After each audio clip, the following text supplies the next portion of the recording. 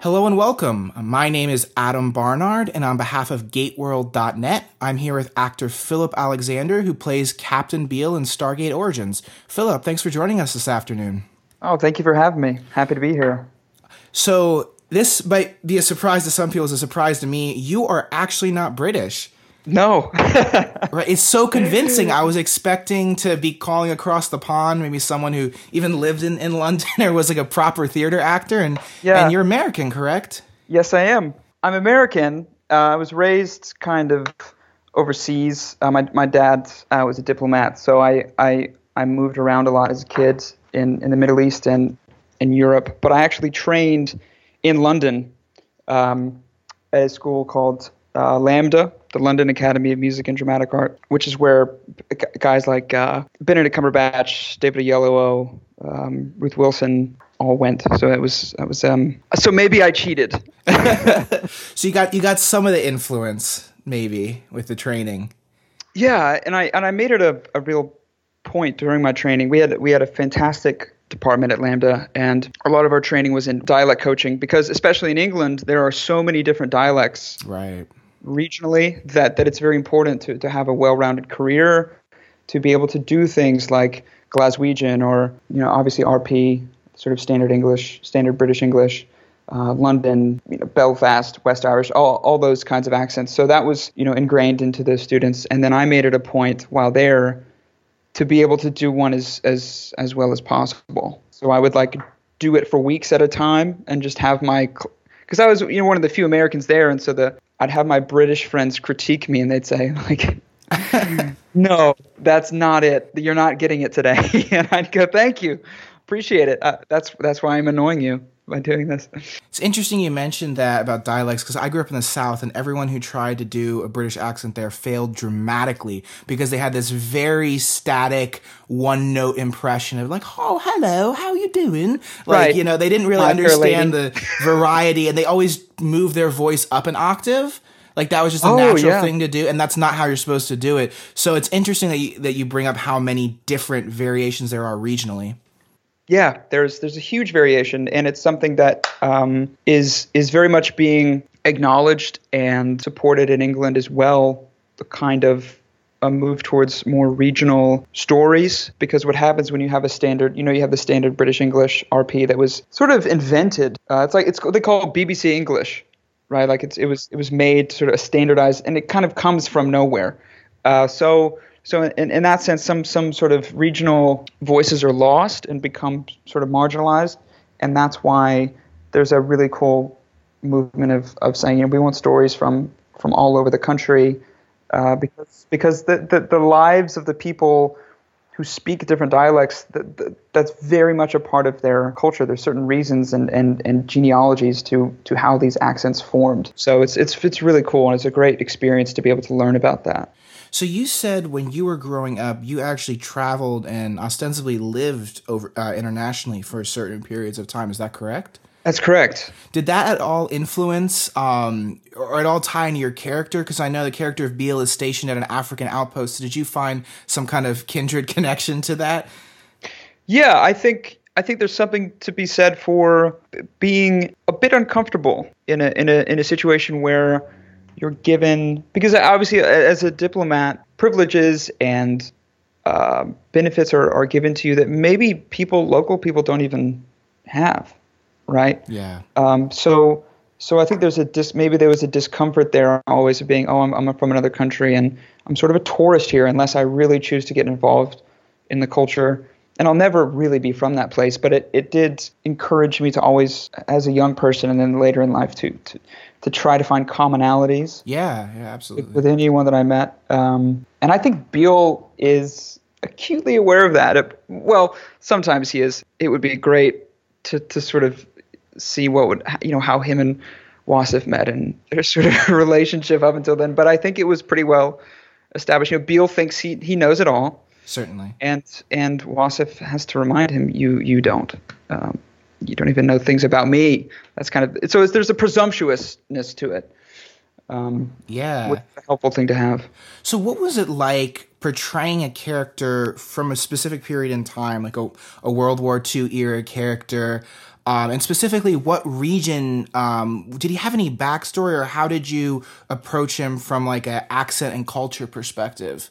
I think Beale is from a well-to-do family. Yeah. Maybe not too well-to-do.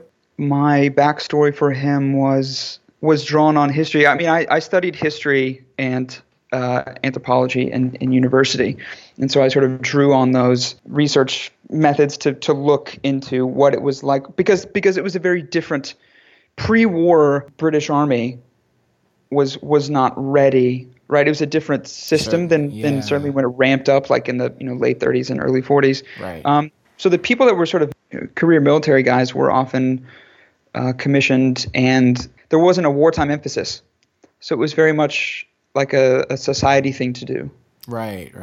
Join the military, and it's of some esteem, and you just sort of lead that career as part of the officer class. And I don't know enough about British society. I've experienced some of it, but I would say that he was sort of upper middle class, and that was just something that you did. You went to boarding school, and then you became a commissioned officer, and you were sent wherever they sent you. So with him being like he has a bit of like a swashbuckling, very educated side, but also I think as Origins unwinds and expands, you start to see more of the militaristic grit come out.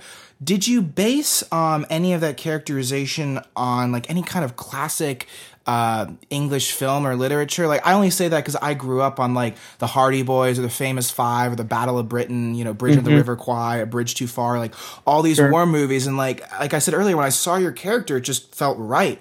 Like I thought you did a pitch perfect depiction of someone who was plucked right out of that very classic era. So was there anything in specific that the show producers or Mercedes or you pulled upon for the character of Beale? I think plucked is a good word, because I think he's very plucky. I think that's his a big part of his character. And I think, to be honest, a lot of it was just how well he was written.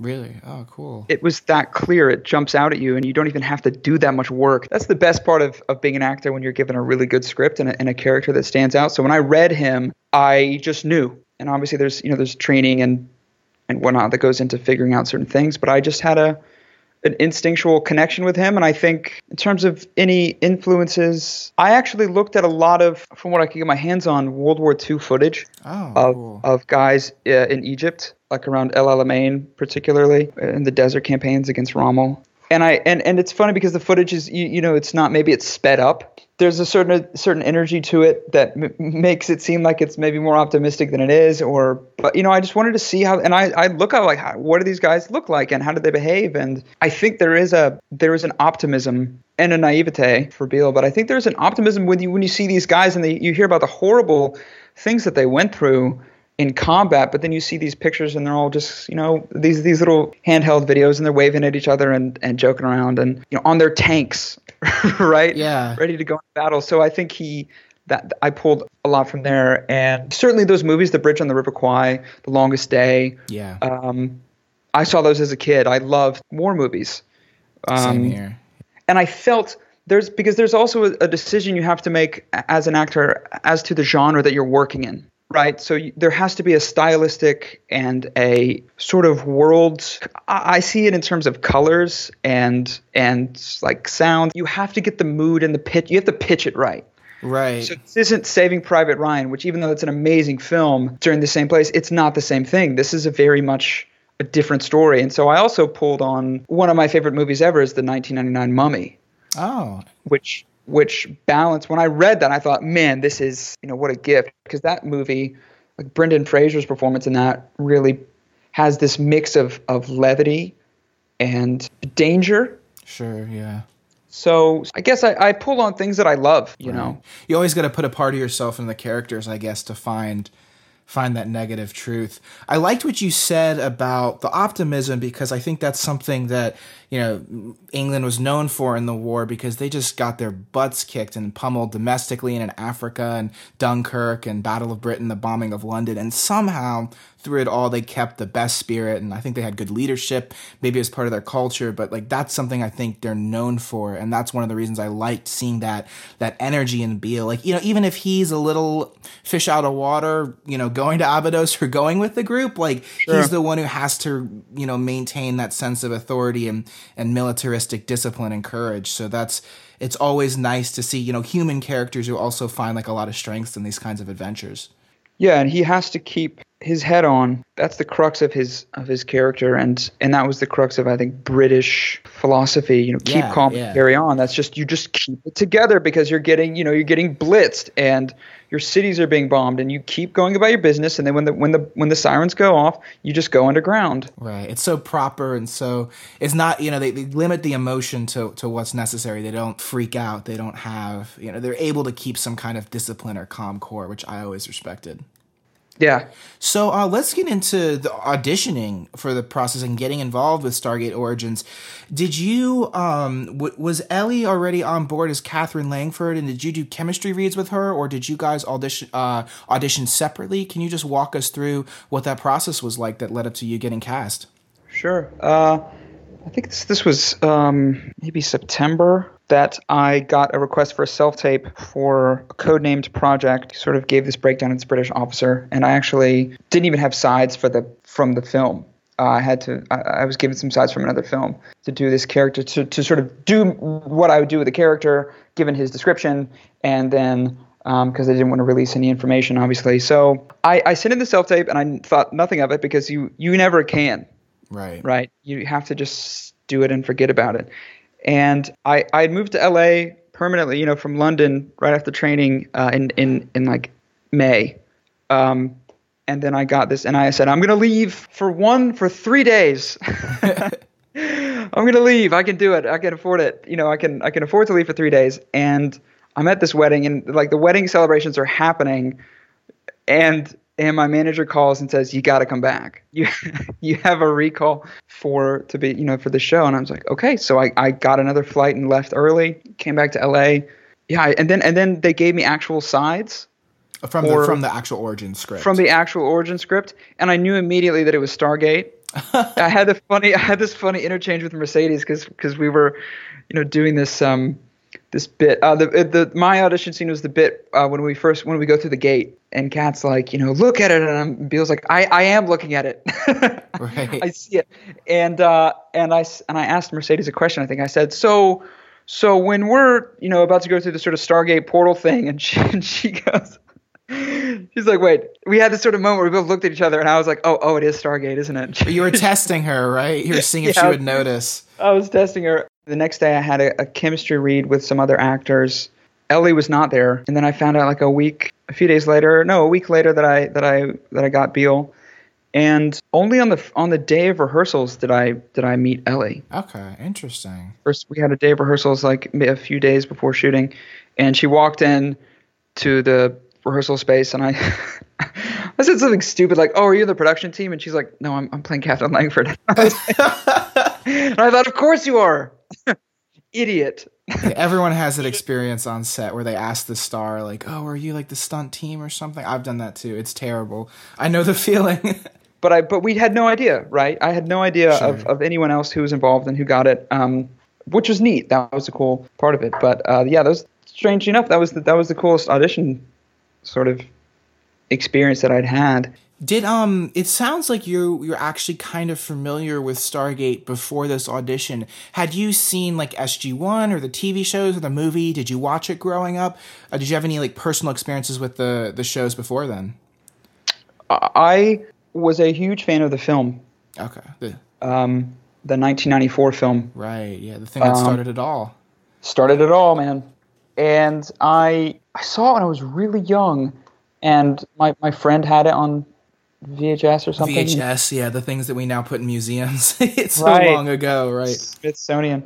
But I watched it there, and I loved it, man, because I loved history from being a very young kid. I adored ancient history, ancient Egypt, ancient Rome, ancient, just classical history. And when they had this thing, combining aliens with ancient Egypt, with soldiers and portals, and I just, I geeked out completely. And that always stuck. And I think, to be honest, the reason I missed the show was I was living overseas. Oh, wow. For a lot of that, and I was moving around a lot anyway, and so I never kind of got access to it. I knew it was happening, and I think I saw a few episodes of SG-1 and maybe of Atlantis. Right. But for me, the thing that always stuck in my mind was just watching the film as a kid, and that was around that time when there's a lot of those the late 90s. Sure. Yeah. Movies with this, like the Independence Day. I think that was kind of when. Yeah, Independence Day was, I think, 96, and Stargate was 94. So Roland Emmerich did those two pretty close together, and they were both just titanic hits. Yeah, I think I saw them all kind of maybe it was like the early 2000s. I kind of found them all, right? And then I sort of watched them all. And it was definitely much harder to find content back then because we didn't have Netflix or iTunes or on-demand streaming. Like, it was very much like it was either airing. If you were overseas, you had to find it on a cable channel, or you had to search out the VHS or at some point the DVDs. But it's back then it was very, very easy to miss something that came out because of the lack of extensive distribution that we have today. Right. So it's certainly on my list now. Right. Now that you've been in Stargate.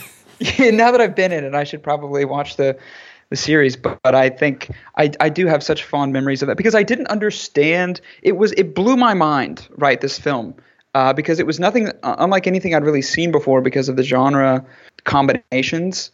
I mean, I thought it was really weird. There's some weird stuff, like with Raw speaking in this voice, and this really, like, I think I said it in my interview with Kieran, this really, like, it was operatic. It was like Wagner. Right. The scale of it, and it was just audacious and bold. And like, we are going to do this. We're going to have, a cosmic ancient Egyptian demigod come down. I mean, it was great. Yeah, I loved it. I think the Goa'uld are always into operatics and into this opulent display of power and control. I mean, that's just part of what gets explored in the movie as well as in the TV show with the System Lords. And that's what connected with me as well. I just thought it felt right, It felt so connected to our heritage as a planet and even the here and now with, like, the modern day militaries. So, yeah, I was the same way. Like, what you described was exactly the same for me with Atlantis and with SG-1 when it was the early 2000s as well. So once you got cast in Origins, you got to read the whole script. You must have been really excited, being a fan of the original movie, at how much Origins specifically relates to the original movie and has a lot of callbacks and connections. What was that like to read the whole script in its entirety? I read it the moment I got it, the whole thing, twice through, just back to back. I can't even remember if we knew how much it connected to the film, but I knew that it was talking about Katherine Langford, right, and that amazing prologue from the initial film. Certainly, right. I mean, that leads in straight to Origins. Like they tack that on. It kind of gives you a bit of context about what young Katherine Langford did at the dig in Giza. Right, and obviously, as a fan, I was freaking out. I was absolutely losing my mind. I remember calling my parents and just saying, you're never gonna believe this. It was really neat to be able to read that script from beginning to end, having the knowledge that I did of the film and knowing where it fit in. And I really just immersed myself in that time period from, like, that moment. I had a lot of other, obviously, commitments that I had to deal with it, but I said, you know what? I'm actually just going to really enjoy this. That's good. This new story, that takes place in a universe that I love very much, and I downloaded it because I remembered that the score was amazing. So I went and found it on YouTube because I couldn't even find it to buy it anywhere, and so I just listened to that, and it had this incredible magic. It was beautiful. It captured all these things. This sort of space opera with the sort of common musical themes that we have from Egypt, films about Egypt, sort of Lawrence of Arabia, those very noticeable scales, right? Right, yeah. There's certain tonalities or chord progressions or like leads. It kind of, I think like a good theme can define a franchise. Like, like Star Trek or Star Wars or some other, or even Jurassic. Like John Williams is the master of doing those themes. But some other franchises like Stargate get a little overlooked for their music, and it sets the tone, and I mean it gives the film or the TV show that kind of feeling. Like Joel Goldsmith, who's the son of Jerry Goldsmith, another legendary composer, did all the TV shows, and he did a great job with the themes and a lot of the recurring music. Like you said, I love your approach because like Stargate is more than just like the mythology or the images. It's about like the adventure, the friendships. It's about the visuals. It's about a lot of things. And so it's cool that you kind of had a holistic approach to it.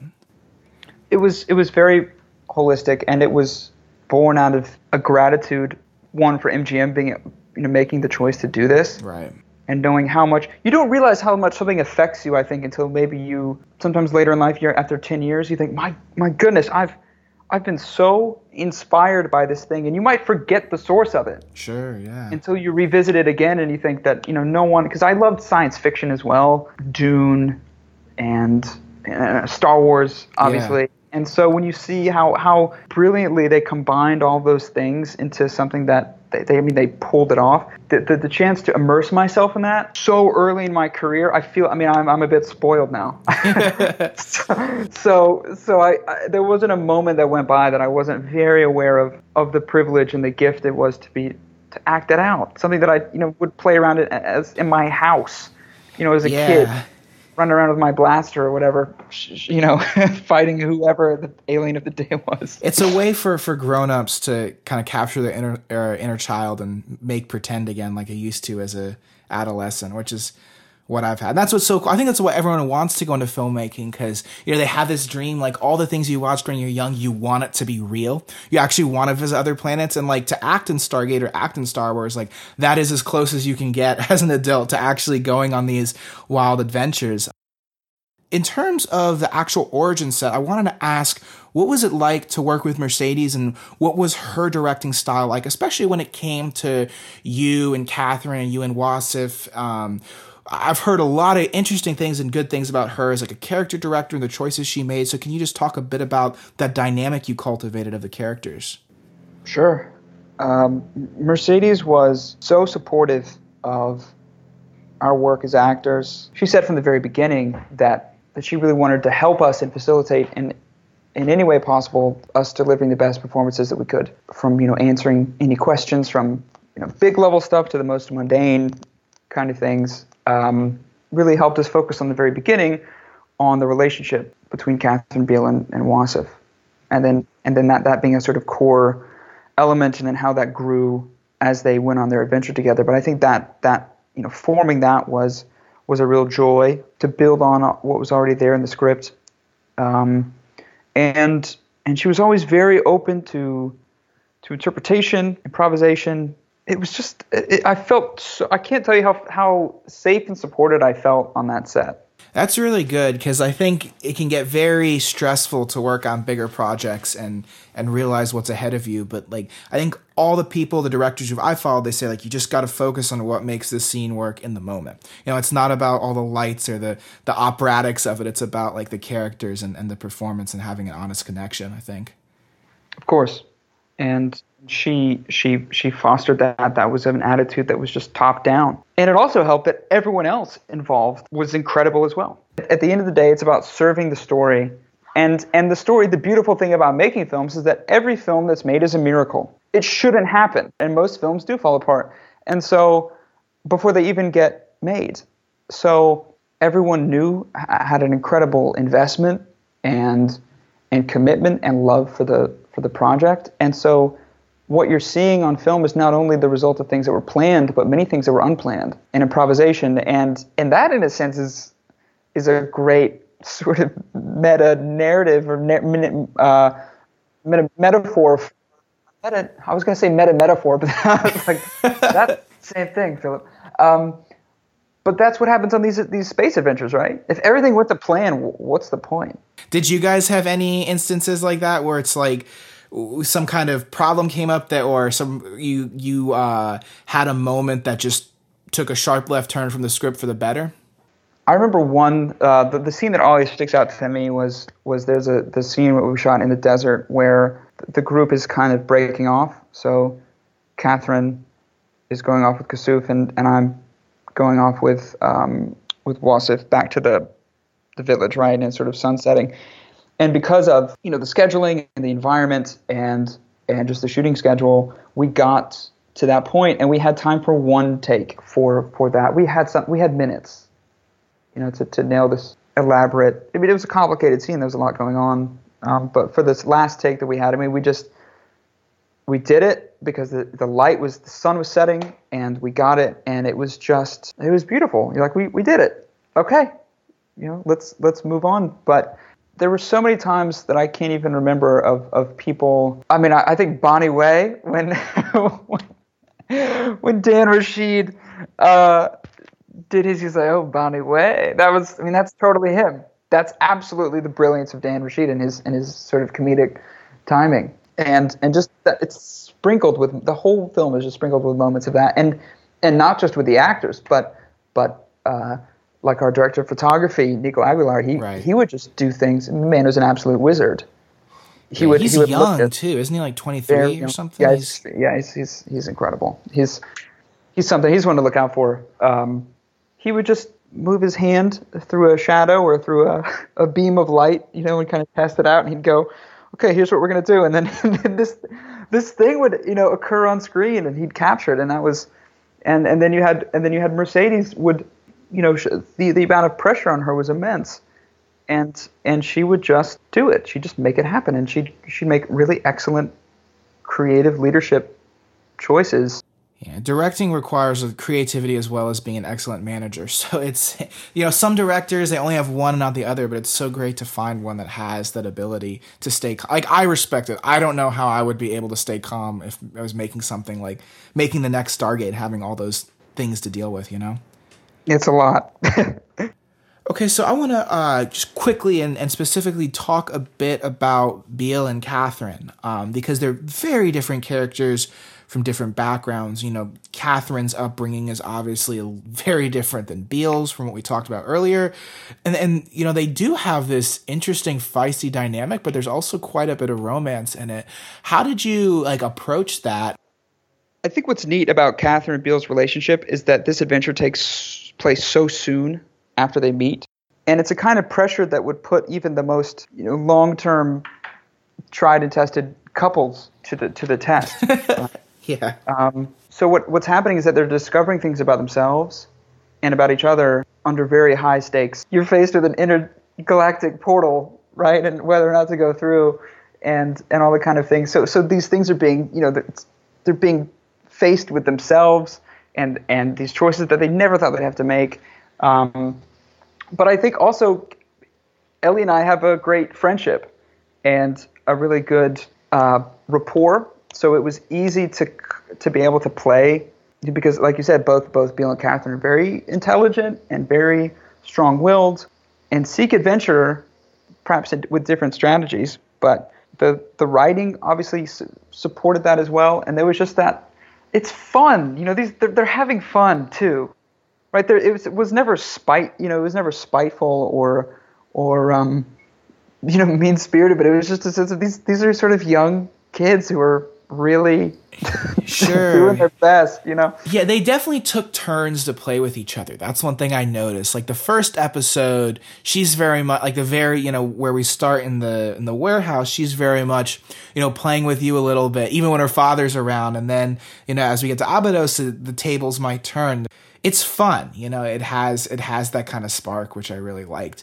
In terms of the end, Beale's fate, spoiler alert, obviously. Do you think do you think he changes at all? Because he very much sacrifices his life for her, and is that just out of a sense of duty, like British officer's duty, or is that something where you think he kind of developed a love for her and it was more about the romanticism of it? I think it's love. Okay, I think cool. I think people I think when people are faced with those kinds of decisions, someone that they love is in danger, it's just automatic. Right. And he had the training obviously to do these things, and his mind got in the way a lot of times of being as valiant maybe as he wanted to be or thought he had the ability to be. But towards the end, when they have to get home and the adventure is sort of reaching its climax, he's not he's acting out of a place of instinct. It's like a human evolutionary instinct to protect what you love and protect those around you, right? It's the greatest adventure of his life, Certainly. and it demands. And that's the thing, is these experiences change you, and some people have the opportunity to learn from them and to continue living their life and say, wow, that was great. And then for some other people like Beale, it was just his time. Yeah, it wasn't a sense where he's like, oh, well, this is me making this choice to save her life and sacrifice. He's just said, we got to get you through. Right. And Absolutely. something happened to her, her and Dad. He didn't know something. Oh, when was she weird. was she was essentially had her memory wiped by a set, right? And she's kind of in this Right. trance where you find her the very last episode. Yeah, and so he finds her, and he's sort of accomplished all the things, and then he gets her through, and he fully expects that he's going to make it too, but he doesn't. So I interviewed Mark Ilvidson, the writer, recently, and he actually said, I'm not even sure if you're aware of this, he said there was originally an alternate fate for Beale, where Beale made it through the gate and had like a Humphrey Bogart type ending where he didn't have his memory wiped, so he had to keep shut about that experience and stay away from Catherine. So Catherine doesn't remember him, and he, like, as we kind of talked about, he falls for Catherine, but he has to walk the other way for the greater good because he can't bring that through. Was that alternate ending discussed? Did you play a part in how the final fate of the character was crafted at all? That was the original ending in the script that I got. Oh, okay. It was cast. That doesn't mean that there weren't other versions floating around, sort of in the writers' room. But it was this thing where Beale understood that he was essentially erased from this journey, and he just left.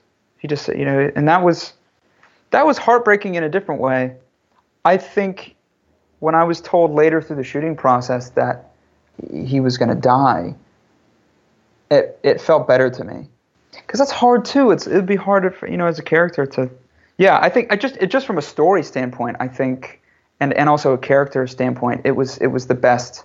It was the best way. Yeah, it's bittersweet for sure. I think a lot of people have bittersweet endings, like Kasuf or Wasif. They might even survive, but it's not exactly a happy ending where everything is resolved. But it does add to a sense of danger. Like, I think it tugs at your heartstrings, but in a way that you said, it's right. It's not everyone can survive these kinds of things. Otherwise, it's not realistic anymore. Right. No one can. And I think and the editing that was done, and the way that the last thing he saw was Catherine kind of fading into nothing. That was that hit me. Yeah. It's tragic, but if he could choose, that's how he'd go anyway. That's awesome. Well, thank you so much for your time, Philip. I really appreciate you sitting down and examining this character of Beale. He was one of my favorites. I thought his adventurous spirit really helped define the tone of Stargate Origins and that real chemistry between the three leads. What's next for you going forward? Do you have any projects or anything you can tease for us? Any adventures besides acting you're interested in that you can share with us? Sure.